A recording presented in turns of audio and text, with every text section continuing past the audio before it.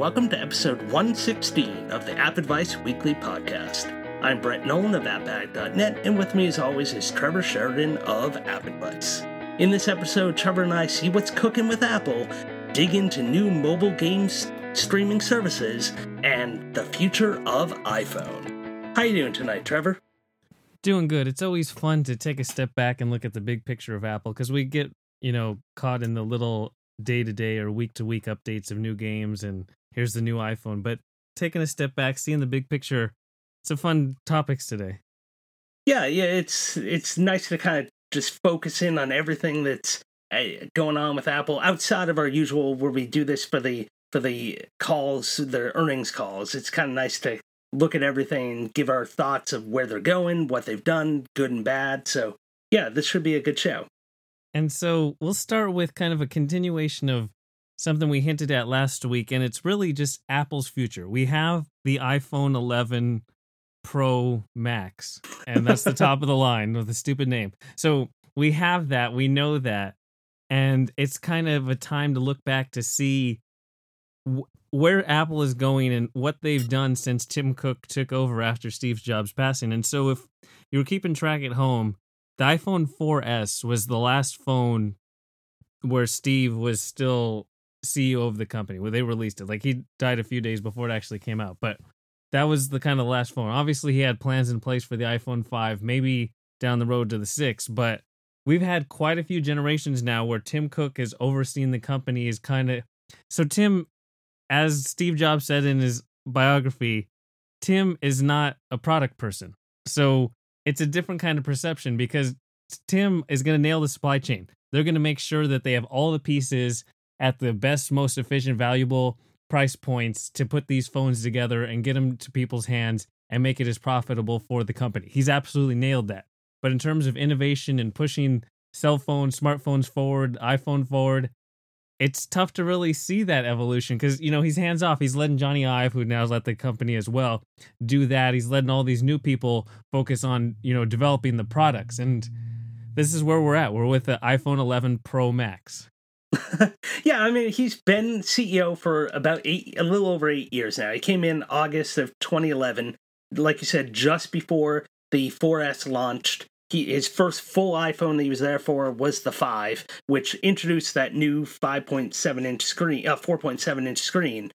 But then, I don't know, looking back as a whole, it really doesn't look like there's a lot of innovation that went over those 8 years. Like, you look at the whole collection of phones over that time frame, and there's really not a whole lot of changing things. I mean, over his tenure, we did see 4 new actual product offerings outside of the iPhone. We saw the Apple Watch in 2015, the Apple Pencil in 2015, AirPods in 2016, and the HomePod after it was delayed, 2018. So, but the phones, which is their bread and butter, we really didn't see a whole heck of a lot change year over year. It was, even in the non-S years, we'll call them, it didn't seem like a whole heck of a lot changed. It's pretty funny. So I brought up the iPhone evolution chart, and you have the iPhone 5. That's the year that they expanded the screen from 3.5, so now your thumb could potentially reach higher. And then you have the S year of the 5S, and then we introduced the 5C. And then for the iPhone 6, guess what they did? They made the phone bigger. And then we have the 6S. And what did they do on the 6S year? Well, they introduced the Plus. There was the whole 6S, we get the Plus in those 2 years. And then we get the new iPhone 7, and guess what? The screen's bigger. And then we get the iPhone 8, and it's really iPhone 7S, because there was no 7S that year. And then we get the iPhone 10, which redesigned everything, and it has the new screen. But then the iPhone 10s, we were just talking about before we started, there's not that much to the 10s that's truly different. What they did is they have the new 10s Max. And so if the 10s wasn't that big of a change from the 10, and now the 11, we already talked about last week, wasn't that big of a change from the 10S. Well, between the 10 and the 11, it's really tough to tell the differences. Right, yeah. I mean, you left out one thing in the 2016 when they went from the 6 to the 7, which there really wasn't much change. They said, oh, wait a minute, you guys like that small screen. We're going to bring back the small screen and call it the SE. And so, like, they've just kind of been fooling around with screen sizes. There's not been a whole heck of a lot really innovative hardware stuff. There's little tweaks and improvements to the screen and the display and the camera, but you know what? You put that up against all the other offerings from other manufacturers, and you'd probably be hard pressed to notice a difference on some of these things. As far as like the picture quality, other companies are doing the same kind of things. They even like outsource the screens from Samsung. So like it's not like there's a whole heck of a lot that they're really coming up with. And yeah, we had that discussion, you and I, where the 10 and 10S, we couldn't even remember what changed because nothing changed in the screen size. So I don't know.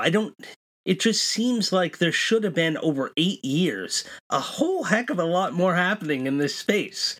And I think it's because Tim Cook was in charge. I think if we had Steve Jobs, we would have seen some real out there, outside of the box thinking, really crazy ideas. But I think Tim Cook really kind of slowed things down and just did these incremental innovations rather than anything big and super memorable. Yeah, there's no experimentation whatsoever. I mean, the big changes when you look at the whole product line is that the screen size got bigger, and then we finally got to the point where we reduced the size of the device so there's more screen in the same actual footprint of a device. That's pretty much the takeaway Apple's done across all their product lines, whether it's iPad or Mac or Watch. That's what they're doing. That's pretty much all they're doing. The one thing that Apple has done really successfully that's kind of taken for granted is that they're making their own processors. And the A series of chips are absolutely phenomenally designed. And that's what gives Apple the real edge, is that they're designing the software to take full advantage of their A processors, and their mobile chips are better than anyone else around. That's really an undisputed fact. So you have that. Apple's absolutely nailing creating the silicon. But beyond that, that's where it's really tough because that's not the big selling point. It's tough to say, oh, I can load up Twitter 10 times faster than I did on my old phone. Well, I still got to wait for the Wi-Fi to connect or my LTE to connect to actually load what's on Twitter. So it doesn't matter how fast the app opens. So processing is always going to be limited in real world use cases and as a selling point. And then on the camera side of things, Apple is doing a great job with cameras. We know that they keep improving the pixel density and the sensors that they use, and they throw on more cameras. Soon we're going to have an iPhone 15 with 10 cameras on the back of the device. And that's all well and good, but it's not anything about experimenting or maybe risk this or that might fail or maybe this feature will go by the wayside, but we'll try it out. There's nothing. There's no risk involved. It's like, what are the features that are easy selling points that we can put on a bullet list and people can figure that out? Well, there's screen, there's camera, and it's faster. And we'll do that every year. Screen, faster, camera. And then some years we won't change the screen, so we'll just say it's faster and better camera. But then we'll introduce a new size entirely. So yes, there is a bigger screen. And that's really tough year over year because we're getting to that point where the 10, 11, or the 10, the 10S, and the 10 and the 11 is a big period of time where the devices are almost identical. Right, and the thing is, like, that whole processor change, like, if you're not upgrading your phone every year, you're not really going to notice that much of a difference. Yeah, if you're going from a model that's 2, 3, 4 years older to this new model, you're going to notice that speed difference. But year over year, you're not necessarily very limited things are you going to even notice that change. So it's really, they're almost designing still back in the thought of people are upgrading these things every 2 years, but they still want people to buy them every year, but you're not going to notice the difference every year if you're upgrading every single year. So I don't know. It almost seems like they need a radical design each and every year if they really want to have something compelling, different, and try things. Like, if the sales are down and people aren't buying every year anyways, try something. Like, you've got so many models every year. You're keeping things around from the previous year. Why not try something different? Let's try something out there. Granted, their whole 5C didn't pay off with the color case, but there's got to be something you can try, something different, something interesting. You have a whole team of people that are paid to just come up with crazy, cool ideas.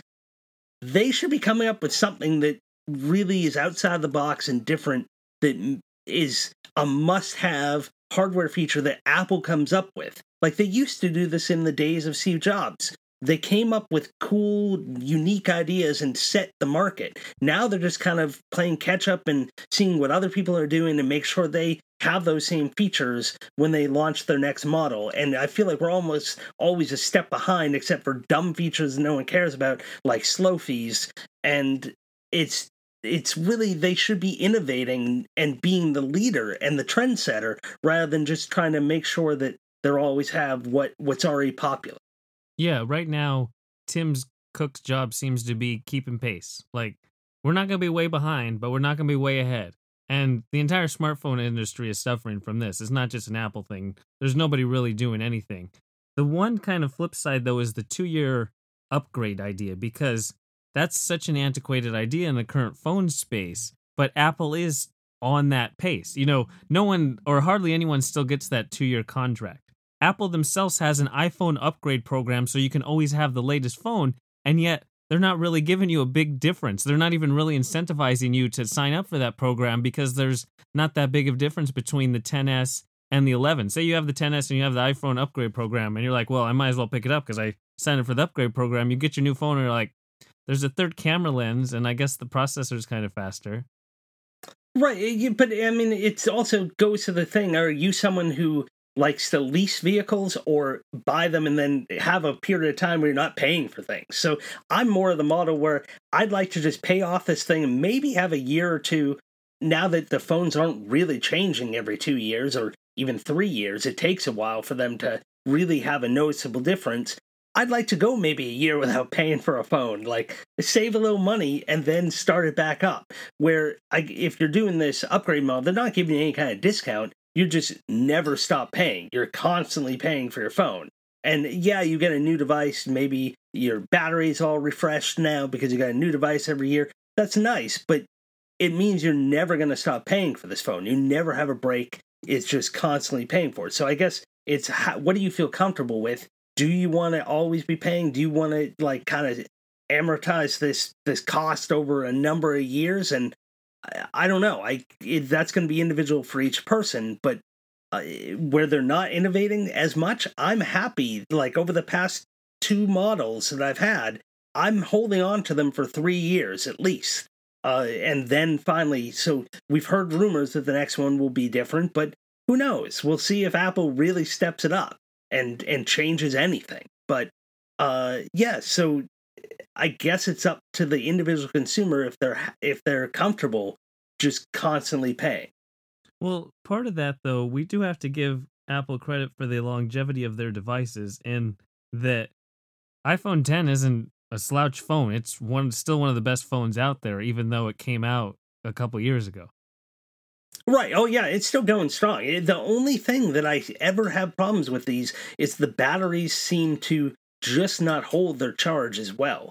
And if you had a replaceable battery, I would probably keep this thing longer and longer and longer. But it comes to some point where you decide, like, do I want to pay Apple to replace the battery and then just run into this problem a year again later? Or what do I do? And even with this 10, I already got the battery replaced. I've had it for 2 years. I got it during last year during their whole battery replacement deal, and I still notice it run down way faster than my iPhone. I mean, than my iPad does. And my iPad is like 3+ years old at this point, and that thing, the battery just chugs along, and I play games constantly on that thing. I don't know how it's so different, but for some reason the iPad just doesn't seem to have the issues. Granted, it doesn't have cellular bands or anything. It's only a Wi-Fi unit, so maybe that's part of it. But for some reason, the iPad doesn't seem to nearly struggle from these same problems that the iPhones do.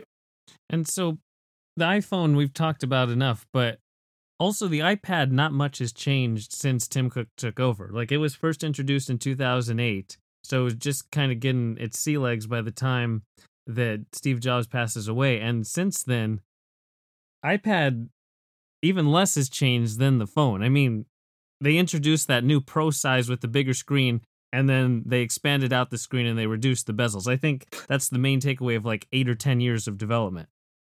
Oh, yeah. I mean, it's again the whole let's try bigger and smaller screen sizes and let's see what fits. I mean, they have the Pencil 2 for input devices. they have their keyboard that's separate. But then again, there's always been, from day one practically, there's been third-party keyboards that you could buy. So yeah, even hasn't been a whole ton of innovation there either. But I don't. Then again, I try to think of how I could have innovated these things, and granted, it's not my job to come up with this stuff, but I couldn't think of what I needed. But I'm expecting Apple to tell me something that I don't have that I need. Apple that's used what to tell you at. What you need. Yeah. Yes, that's what they used to excel at. They would tell me stuff that I didn't even know I need, and then it becomes an integral part of my life. And then it's crazy. Like, I never knew that I needed this, but now I can't live without it. Yeah. Like the Apple Watch, though, that is fully developed under Tim Cook's guidance. And once they introduced it, it hasn't changed much at all from Series 1 to Series 5. It's effectively the same device. But just the existence of it itself, Apple has made it so people wear watches. I don't know how many people I see wear a watch, and it's an Apple Watch. You know, watches were going the way of the dodo bird. No one was using a watch anymore. And then Apple's like, look, you can have a smartwatch. And everyone's like, you know what? I need a smartwatch. And it's amazing how many they've pumped out. Yeah, it is very impressive. And same goes for AirPods. Like, I see those constantly. Mm-hmm. Pretty much every single person in my office is wearing AirPods. Like, it's insane. Like, I went in the first day, I was wearing them. All of a sudden, the receptionist bought a pair. We have a whole bunch of new sales guys that showed up in the office. They're all wearing them. And it's crazy. Every single person is wearing AirPods. And I didn't know if they were going to take off. I just want them because of the convenience. And I like the form factor of them. And they just work. The HomePod, not so much. I haven't seen a single one of those. At least they experimented with that, even though it fails. True. Well, then we almost had that whole charging thing that failed before it even came out. Yeah, you remember the Power Mat? Yeah. So I guess they are trying things. Maybe Apple they are TV trying things. We just don't see them. Had much effectiveness or changes through its history either. True. I wish they would change the form factor to something smaller. And the price point and the everything. Price point, yes. Redesign the whole thing. With Apple Arcade coming and the support for third-party controllers, you need as many Apple TVs in houses as possible. Yep, I agree. And so Apple does drop the ball in various places as well. Like, there's potential in all of their product lines that they're kind of just leaving on the ground floor. Because we didn't even talk about iOS. Talk about stuff that hasn't really changed in I don't know how long. I give them credit that we finally have a standalone iPad OS that is different from iOS. It's even releasing on a separate day with iOS 13. So it's a completely different build. I really appreciate we finally got to that point, but it took so long to get to that point. Yeah, it's taken that too has been slow and incremental, and I guess they've tried some things, like we had Game Center, then that disappeared, and it's still kind of sort of around. It seems like it would have been the perfect thing for Apple Arcade, but it's still kind of pretty much gone at this point. But yeah, I mean, there hasn't been a whole lot there either, and just, I don't know I guess if you look back at like other operating systems, I guess they've always kind of been incremental over the years too. Granted, you have your tent poles at least in the Windows, where it was a major shift and major changes. We haven't really seen anything like that from Apple. I guess maybe once we got copy and paste. Siri I don't know. Was the big feature thing with the 4S, and since then I can't think of a software feature that's like, oh, I use this all the time now. Yeah, I'm trying Granted, to think I don't use Siri, but Siri was still a big selling point of those devices. They haven't done a big software selling point in a long time. Yeah, no, even Siri is limited in certain ways. Like, they never really feature. All Siri did was enable Alexa and Google Home to take off. To basically take over the market. Yes. Yeah, I mean, they haven't really expanded enough. There's so much more that you should be able to do just with the power of your voice to launch apps, launch things, especially like Find My Friends. I wish I could just say, share the location with so-and-so. And that way I don't have to go into the app, tap the person, say I want to share it for an hour. Like, all this stuff should be done with their little automation app, but it's so limited. They always seem to have these seeds of ideas especially with the iOS, and then they never really let them kind of like build on them or hit everything. Yeah, 3D Touch, Apple Maps, they never really did. I mean, granted, I think with iOS 13, like we talked about this, like we don't really remember what's in iOS 13. But I thought they were going to improve Apple Maps. There's like their Google Street View thing. But how many years did it take for them to finally come over and like do some of this stuff? Maps was a big Tim Cook thing too. He was like, we got to do our own maps. And it completely bombed the first time. But they worked at it. And now they just have to get over that hurdle of perception where people are pretty much like Apple Maps sucks. It's a widely known perception. You know, I've used it more recently. Yeah, it's regardless of how it actually works. It doesn't matter. It's so tough to get over that initial impression. Yeah. People have already moved on. Now they have their chosen map app. And so it's going to be tough. Yeah. But also, one thing that you always have to remember with anything that Apple, and specifically Tim Cook, looks at is that it's not just can we design a feature. Like, say they could make 1 million foldable phones. Well, Apple plans on selling 50 million this quarter. You know, they need to be able to design something that can be mass produced. So not only do they have to figure out an innovative new feature, it then has to be widely created for a very specific 3-month window, that initial launch. And I think that's held them back on multiple years over and over. They're like, oh, this isn't ready at this level. Like, yeah, of course we could make it, but we can't mass produce it. Well, even when they think they're ready, there's been some major goofs over the years. Like we had the whole antenna gate with and so there's all these certain like the plus used to bend when you sat down. Yeah, the bending plus. And then you had the same problem with the iPad. Yeah, so the bend. So like they've had some major goofs. So it's not like they're perfect when they come out. Like they still have problems, but they do take their sweet time and innovating just because they want it perfect when it comes out. Whether that happens, not always, but they do try. And I guess that kind of ties into iPhone 12 and what we want to see. Like, we're not sure what's going to happen, but this is more iPhone 12. What do we want now that we know what we got with the iPhone 11 and the iPhone 11 Pro and the iPhone 11 Pro Max? Right. So did you want to start, or do you want me to start with a couple things? You can start, because honestly, I don't even know what they're going to do with the phones. Part of me, you know, I can be critical of Tim Cook, but like you said, I don't know what else to do with phones. Okay, so I have a few things that I would love. These are what I want. Whether or not they'll happen, I think some of them might, but we'll see. So I want at least a 4x optical zoom in. Yes. Okay, I can definitely confirm that. Okay, and 5G, it definitely has to happen. It's not in the 11. I know that we don't really have support here yet for it, but people, if they do keep these phones multiple years, I want to have 5G, knowing that when it's ready, I'm going to have that support in my phone. I don't have to go buy a new phone if I want to take advantage of 5G. Yeah, I definitely could see that, because we were talking about it, and it doesn't matter. You don't need 5G before next September, but if you'd plan on keeping the iPhone 11 like you've kept the iPhone 10 over 3 years, well, 5G is going to be readily available and your phone's not going to be compatible. Right, exactly.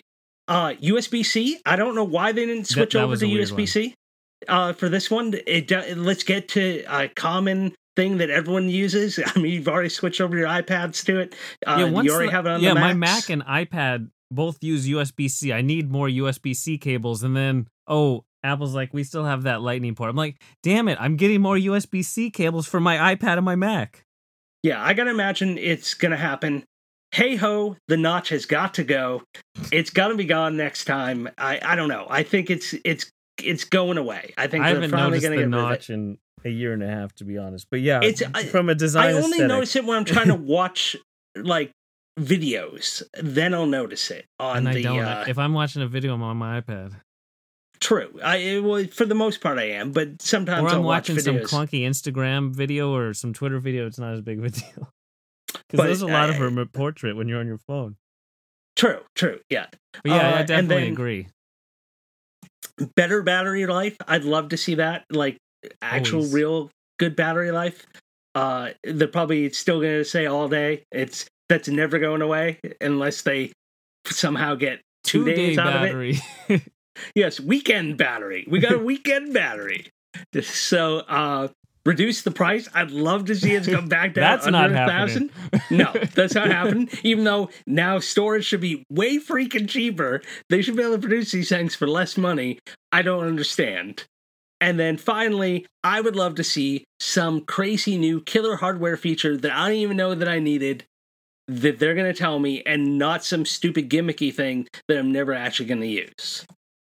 I'm just looking forward to having a ton of different camera lenses on the back of my phone. I'm looking forward to having a screen that's so big it looks like an iPad, and then I somehow fold it in half and it doesn't break, because I don't know, foldable screens and phones are the stupidest idea I've ever heard of in my life. See, I would love that. If I could somehow have an iPad and a phone in one that wasn't super thick, like somehow I could fold it and then I could unfold it and make it like an iPad size.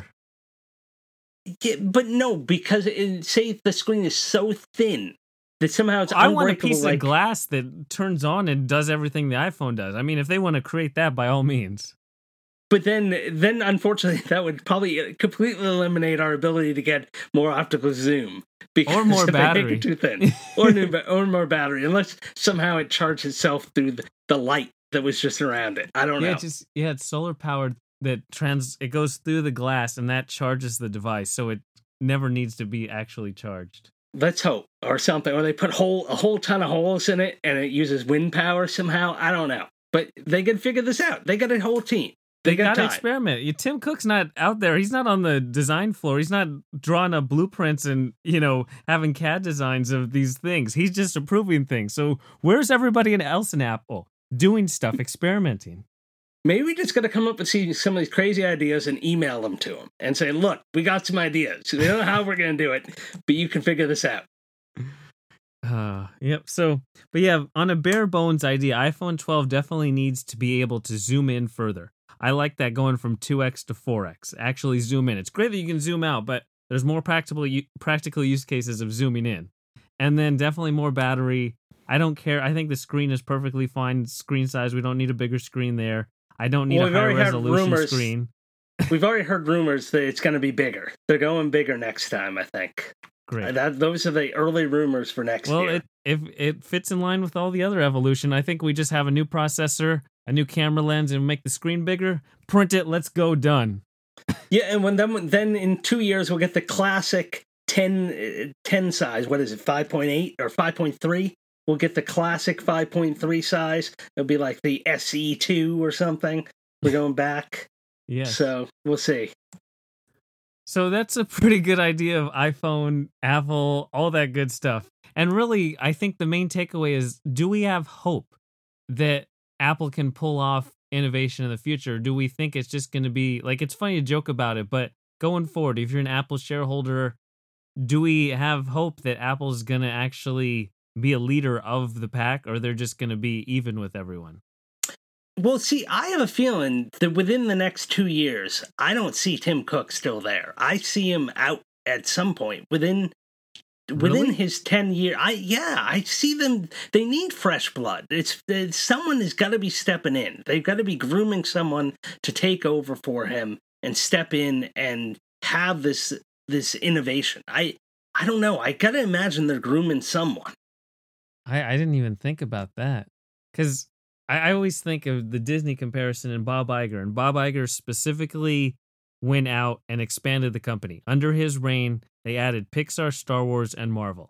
And that's completely changed the entire company. And that's why Disney is the leader in entertainment, and they control so much of the box office revenue and just everything that you do. Apple, all of their, bringing other companies in and anything like that, they're all small purchases. Doesn't company change things. And maybe that's what you need to do to change. It's like Tim Cook's not going to do that. So maybe you do need someone who sees a bigger picture than what Apple's doing. But granted, we say all this and Apple's making, $80 billion in the holiday quarter coming up. They're going to make like $85 billion or whatever. Oh, right. I mean, granted, while Tim was there, Apple became the first public company to reach $1 trillion in market valuation. So, I mean, it's not like we're being nitpicky for sure. When it comes down to the bottom line, Tim Cook is definitely successful. Yes, I agree. I just wish there was more innovation. That's all. More excitement and fun too. Like Apple, they've become like that. Just regular, not like, they used to be hip. Like Apple was think different, cutting edge, all that kind of thing. Now Apple's the Microsoft. They're the big, boring, vanilla suit guy thing that everyone has. And that's a really tough blend. Yeah, I almost feel like when we watch these keynotes now, it's like watching Ben Stein going, Bueller. Yep. It's like becomes so like just monotone and boring, and then false excitement over stuff that's obviously not exciting. And it's just something. Yeah, the fun is missing. That's what it is. These used to be really fun, and you could tell people were happy and enjoying themselves. Not this like almost like false happiness that they seem to portray during these things now. I think that's the greater market as a whole of just overanalyzing and advanced analytics through everything, where you're going to do all this advanced research of what people want and how many percentage, like 0.01% increase in customer satisfaction if we do this. And, it's this whole reserved, you remove yourself from the passion of the project and you just care about fine-tuning things to get marginal upgrades in various market segments. Right, and I feel like we lost like any kind of element of surprise at these events. I think it almost seems like they allow this information to get out there so they can gauge people's opinions on Remember things. when Tim said double down on secrecy, and we're like, oh, well, at least that will stay it for WWDC and iOS. And then it's like 2 weeks in advance, every single feature is leaked out somehow. Yeah, he's like, stop me if you've seen this before. Like, we've seen all this. Like, there's absolutely no surprises at these events, except for, like, things they happen to leave off or, like, what? You didn't even mention this. We thought it was coming. And so it's more of a disappointment shock than, like, whoa, we didn't see that coming kind of shock. I don't know. Yeah, we lost the one more thing. I mean, the rumor that there would be a new Apple TV to compete with the Fire Stick as a one more thing, that got me more excited than anything at the actual event, and then it never came to pass. Yep. Crazy stuff.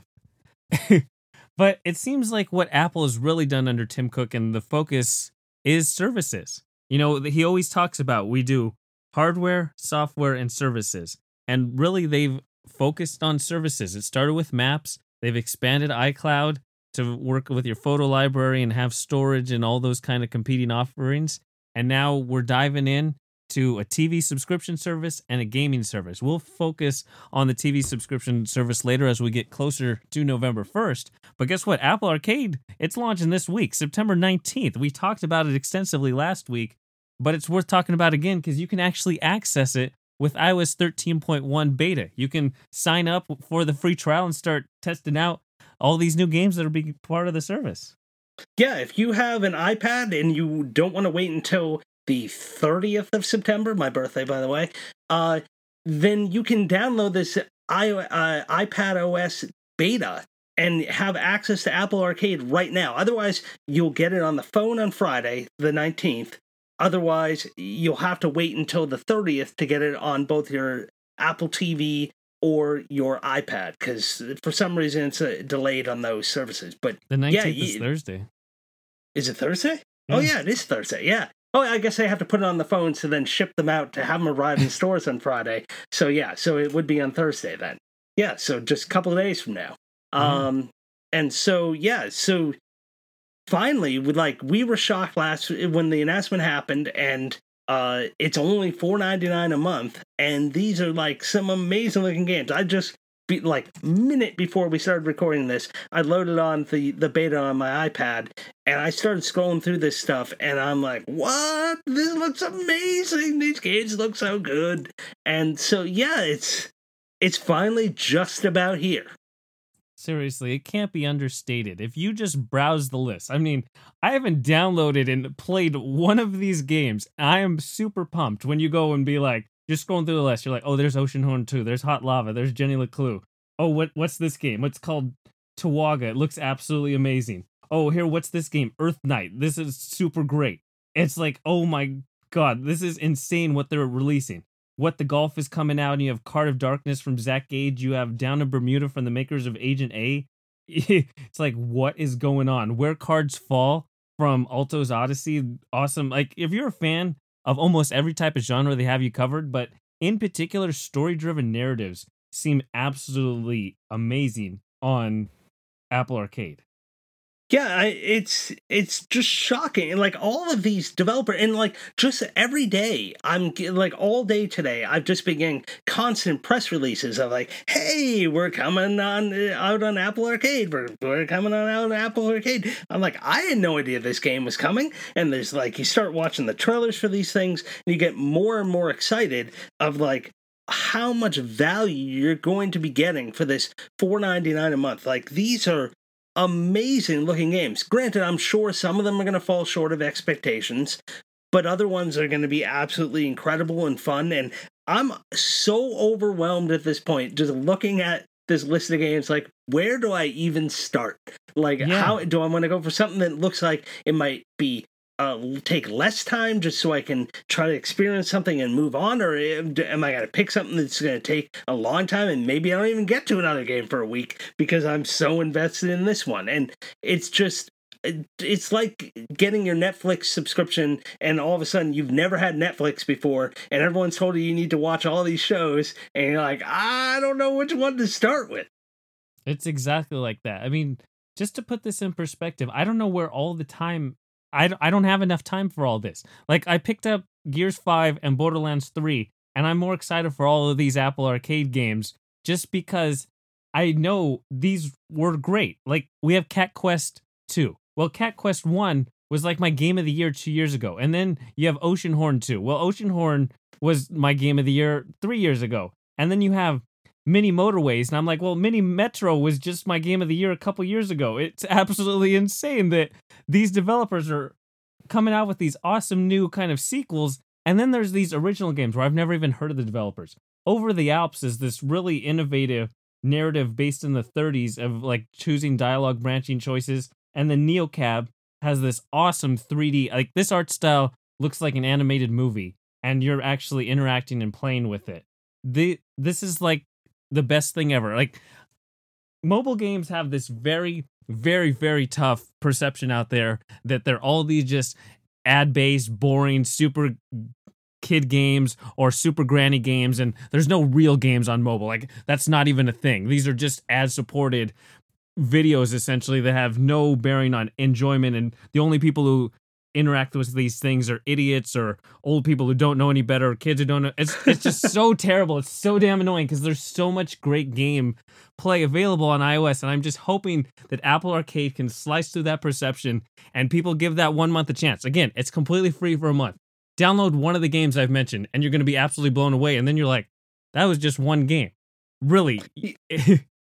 I know, yes, I've already gotten to try a number of these games, and I cannot wait to play them all again on here now that they're finally here. I had no idea what the golf was coming to Apple Arcade. I played this at PAX East, and I absolutely loved it. I told my brother who was there, like, you guys have got to go see it. So he and his wife went to go see it, and they loved it too. And it's just amazing, all these games. And these are, like, especially for the people that are naysayers about mobile games, a lot of these games are available on other console platforms or PC as well. So if you're one who like poo-poos like mobile games, like these are terrible games, no, these are games that you would find on consoles as well. And the fact that you're going to be able to use a physical controller means if you're like someone who absolutely hates touch controls, you're going to be able to use your controller. You're going to be able to play how you like to play, but just on your Apple devices, on your Apple TV, on your iPad. You can do it. Now you can take your gaming console wherever. Like, because now you can play these games and just carry a controller around, throw it in your backpack. And now you sit there and use your iPad as your TV and just sit there with your controller and play, if that's how you like to play. But it's these, granted, yes, I haven't even gotten a chance to try any of these games yet, other than what I played at PAX East. But I am so looking forward to diving into these games. And like you, I don't know where the time's going to come because this is getting insane. Between all of these games now that I have instant access to, then like last week we talked about Apple TV Plus and like all of the huge number of streaming services on TV, and there's even more. There are a couple more announced today. NBC has one. Warner HBO has their HBO Max one. And so how are consumers going to be able to consume this much content?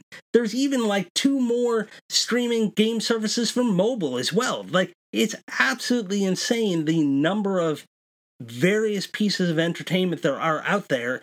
And is this kind of like a overall shift where we're moving away from people buying individual games? I know you just said you bought Borderlands and Gears. Well, Gears actually is just part of Xbox Game Pass, so it's part of the it is. Oh, okay. service. Yeah. See, so exactly. Like, are we moving away from this situation where people are buying things outright and are going to shift to almost like a rental model or a leasing model where you only have access to this content while you're subscribing to these various services, and you'll use it while you're subscribed and then you move on, or maybe you just continue to subscribe because there's constantly new content being added that makes it worth continuing to pay. It seems like we've gone away from like the physical media, we've gone away from people buying single titles and more of looking of, I get more value for just paying a certain amount of money a month and then I can play all this. But then again, when is enough enough? Like, how much of the stuff are you going to pay for in a given time? You can't subscribe to everything. Yeah, and you can't do everything. You know what I mean? So you have to pick and choose what you care about the most. And I'm always drawn to iOS just because it's so quick. When you say instant access, that can't really be overstated. The idea that I tap on that app icon and I'm playing within seconds. I don't have a 10 gigabyte update on my console. It doesn't take a minute or two for the game to load. Well, games are loading, I'll open up my phone or iPad just because I have a game that's quick and accessible I can get right into, and that's what iOS is always going to have an advantage of. And then when you have the quality of these games, you couple it together, you kind of forget about other ways to play.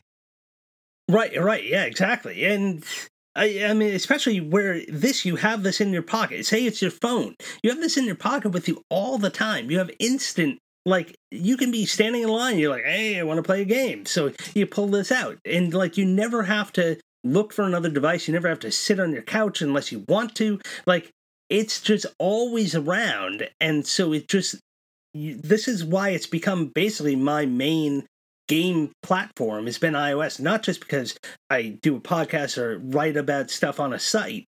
It's because this is convenient. This is how I can get a gaming fix in without having to make sure I'm like at a TV. If the kids are around, make sure that I can focus on the TV, or I'm not playing something that's violent that they can't see. A little screen where I have my own little privacy, they're not seeing what I'm playing, so it doesn't matter. Like, my daughter absolutely hates Fortnite. She doesn't see if I'm playing Fortnite. I have headphones on, or I have the sound off and have my screen. She can't see that. So it's just a matter of convenience. And now to have the level of quality, like, there's always been some really fantastic games on iOS, but there's also been a lot of, as we shift to this free-to-play model, a lot of disposable junk that's come out. It's shovelware, yeah. Yeah, and so to finally have this really nice curated collection of, granted, I have not played them, but seeming to be really high-quality games, it's amazing to have this at only $4.99 a month and be able to have all of these experiences easily accessible right in your pocket. And then we did talk about innovation, or the lack thereof, of the iPhone.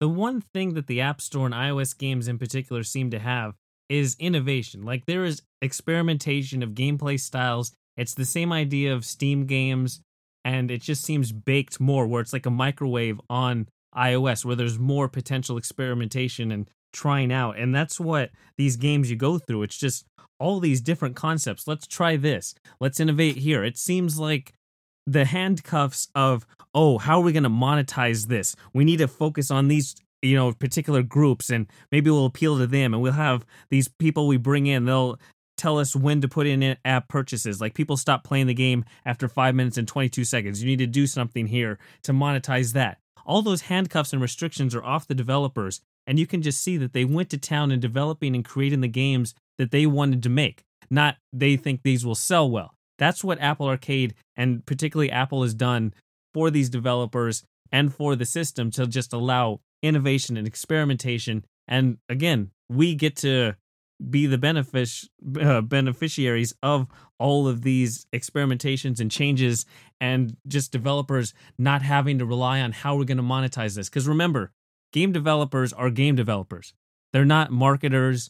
They're not analytics guys. They're not back end, monetization and business guys. They're game developers. And so to let them just make games, you can just see instantaneously the benefit of that. Right, and I feel like this is back how the App Store originally was. Like, when we had great games that were coming out, it's because there were great games where people were trying to design fun games. They weren't focused on, well, let's figure out how we can get these ads in there or get these various monetization things in there. They allowed them to have light versions of the games, and then you paid for the full game. Like, it was a you bought the game, and that was it. You didn't have all these little microtransactions, in-app purchases, and all this other crap that took away from the actual fun gaming experience and became more of like, let's how to make money. And I feel like that's what we're finally back to, and that's what Apple Arcade allows these developers to do, is go back to that model. How the developers are making money with Apple only charging $4.99 a month, like we said last week, I don't know how that's happening, but I'm happy to see the types of experiences people are developing for this, because it does harken back to those fun early days of the App Store. And then remember that I said Gears 5 and Borderlands 3. You know what you notice about that? There's numbers on them. You go to E3 and there's big banners. Oh, here's this game and it's a number 4. Here's a number 5. Here's 10th version in this. There's all these extended, it's beyond sequel. We have a big name brand and we're just going to slap a number on it. We're just going to keep printing money because people know that big name brand. And then you go to Apple Arcade and you're just like, oh, Atone, Heart of the Elder Tree. I've never heard of this. This looks outstanding. Mutazone, what the hell is this? This looks great. Sayonara Wild Hearts. It's like Dread Nautical. They're all these original titles, but they look absolutely amazing. They don't have to rely on, because big console studios, games come out very inoften. It's not like, we always talk about that on iOS. There's always games to talk about because so many games come out on a weekly basis. It's a completely different market. It's not like, here's a game that's coming out in October. Mark your calendars. It's a whole different experience, and it's because studios aren't spending tens of millions of dollars to create these games, and it has to hit. It can't be a failure. So they rely so much on existing brand names, and that's just, Apple has changed the whole ecosystem of it. So if you want to give Tim Cook any kind of credit for what he's been able to do, it's to make things as accessible as possible, whether it's a smartwatch so everybody is now comfortable with a watch, whether it's the AirPods, everybody's comfortable with wireless earphones, or if it's games on your mobile device that are original and innovative, he's made that accessible as possible with Apple Arcade. Because Apple's experimented with the App Store almost every year. Every single iOS, it seems like, we're changing the App Store to do this. We're changing the App Store to do that. Well, I think they finally hit it. I think they finally nailed it with Apple Arcade.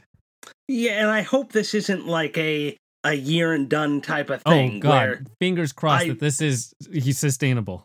Yes, I really hope this isn't one where, like, we come out with this fanfare and things are great, and then it just fizzles after a year, like we've seen with so many other things with Apple. So I'm really hoping this thing works out well for Apple and for all of the developers involved, and hopefully more will come on. I mean, at the top, I did mention, I did say multiple game streaming services. Well, there are a couple of others I just want to briefly mention because I think they're relevant here. There was one that showed up this week. I had never even heard of this thing. And all of a sudden I saw these amazing games that we've talked about in the past, and we rated them pretty highly in the past, and all of a sudden they were dropping free. I'm like, whoa, there's huge sales. I'm going to tweet about this. Then I quickly realized this company called PlayOn had started a streaming service of their own and basically bought out all of these insanely popular properties, like Wonderblade, Crashlands, Foulest, and a whole bunch of 10-ton limited games, and they kind of removed the old apps. So now if you already purchased them, you'll have to download the previously purchased. You don't get any more updates, as far as I could tell. And now the only way to play these games is going to be to subscribe for $2.49 a week. To play their collection of 50 odd, or I don't remember how many there were. It was or 30 or so games that they had. Yeah, this one is interesting because there's two services like you mentioned, and they're going completely different paths. So all of a sudden, PlayOn you never even heard of, and they just launched and they acquired all of these titles that came out in the past 2 or 3 years, like Barbarian and the Executioner, and titles like that. Quality titles, but all of a sudden they're under this one name brand, and any previous things that you did have no connection to that. And now it's this new, like you said, $249 a week price. So again, it's going to cost $10 a month. It's twice as much as Apple Arcade. Fewer games, older games that aren't necessarily going to withstand the test of time. It's a very weird kind of surprise gotcha. Here's this. And then we have this other service called Game Club, and it still hasn't launched yet. They've been teasing it, I think, since March or May or something, and they're slowly building out their PR and letting people know about the service. And it's just a very different way to go about things. Yeah, so Game Club, they took a different approach. So they took a lot of the earlier games on the App Store, big hits that were early on the App Store, like Super Crate Box, Mini Gore, iBlast Monkey 2, Spider, The Secret of Bryce Manor, and a whole ton more. And they've have basically a lot of these apps are no longer on the App Store. They didn't survive the 64-bit apocalypse. They never got updated, so they're taking their time to update these apps, get them back out there. But they're taking a much kinder approach. So there's no pricing yet on Game Club. They have said that they expect to be competitive with the pricing on Apple Arcade. But anyone that has purchased these apps before, they're hoping to have a way where you'll be able to, even if you don't subscribe to Game Club, when these relaunch, you'll be able to download the apps and play them if you already purchased them in the past. Apps where they had to remove them from the App Store and create a whole new app for them, they still want to find a way where they can somehow hopefully have a way that people can prove that they purchased them. Maybe, I don't know, if you have the receipt in your Apple account, and then you'd be able to then still somehow have it added to your account and be able to play the game for free. So they are going to find a way to do this, hopefully. But they are conscious that people who already purchased these games don't necessarily want to pay again. But it's nice that they're bringing back some really fantastic titles from the past. And I think this will appeal to people that like these classics from the early days of the App Store. Whether or not they stand up to games in Apple Arcade is going to be a matter of personal preference, but I much prefer the model that Game Club is going about it rather than PlayOn, which seems to be a slap in the face to existing owners of these games. Yeah, my only problem with Game Club is that it seems to be very niche. I don't think they're going to get people who don't normally play games. It seems like, oh, remember when you used to play Mini Squadron or Dark Nebula 2 or Space Miner? Well, now you can play them all again with our service. And that was already a small market to begin with, because those games never we got peak App Store popularity or consciousness worldwide with Candy Crush and Clash of Clans. And these games were all before that. There's a lot of people who never even opened the games tab or looked for games on the App Store before those games even existed. And so Apple's specifically making a games or an arcade tab, and that's going to reach so many people, where you go to the App Store and there's a dedicated tab for arcade. This is going to be a small service that you really have to go out of your way to go find, and then they're going to bring out games that are really good, really innovative experiences that have all kind of fallen by the wayside for one reason or another. There's a reason that people don't play those games anymore. They beat it completely, they look relatively antiquated, or there's various sequels to them as well. Yeah, so I think this one, I think any other streaming service, I think any other streaming service is going to have a tough road if they try to compete with Apple Arcade. Just from visibility, it's going to be tough no matter what. You're really going to have to somehow advertise this. I don't know where, because you don't, advertising on mobile gaming sites is only going to get you so far. You need to get out to the masses. Because Apple Arcade is going to be one of these things that you launch the App Store and you're immediately going to see it there. So how you're going to get people to notice this is going to be tough. So that is going to be an uphill battle. I was just saying that once they notice it, you get to see. Your eyes have seen Apple Arcade games and the quality of them. and now you're introducing games that came out 5, 6, 7, 8 years ago, they're going to look long in the tooth, just at first glance, right off the bat. And you're like, well, these Apple Arcade games, they look better than these games. So why am I going to pay you guys in addition or instead of Apple Arcade? It's tough, because regardless of how the quality of these games are, a lot of people aren't even going to give them the chance. And that's definitely bad, because these are some awesome, amazing titles from the past. Right, yeah. I think they're only going to get a fraction of the people that are going to sign up for Apple Arcade. This, I see it more as like people that love the older days of the App Store and want to relive those experiences. But again, they're going to run into the problem where a lot of these games, if they are allowing people to get them back, people purchase these. A lot of the people that want to go back and play them again, they may have actually purchased them in the past. Maybe they didn't purchase all of them, and that'll convince them to sign up for a few months to play them. But yeah, I think it's going to be a tough road. But I do appreciate the way that they're going about it versus other companies like PlayOn. And so I wish them success. It's terrible what they've done. It turns you off right at the get-go, regardless of the quality of those games. It feels bad that a lot of people weren't even going to get to play those amazing games now because they're behind that PlayOn paywall. Yeah, and I mean, the other problem is, these were, people may not have played some of the Game Club titles from the start because they were in that group of people that refused to pay for anything. Yeah. And you're not going to sell them on a subscription service, even if they do get access to a ton of nice games right off the bat. But I don't know. I really hope Game Club is successful. I think it's going to be tough for them, though. But I guess we'll see. I'm hoping Apple Arcade is successful. It goes into your whole time thing, too. If you're spending a whole bunch of time on Apple Arcade, it's like, well, I can't go play more iOS games. I know, yeah. See, it's the same thing with the TV streaming services. Yeah. How many of them can you sign up for?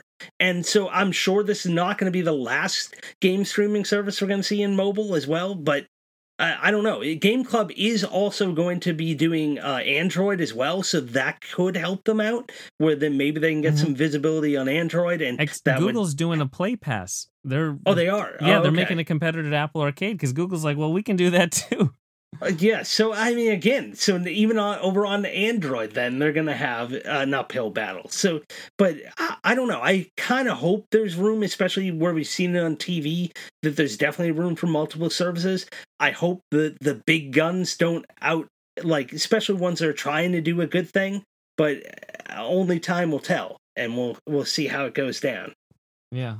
So you do have multiple options, but I do know for sure, starting on September 19th, for free trial for 1 month, you can try Apple Arcade.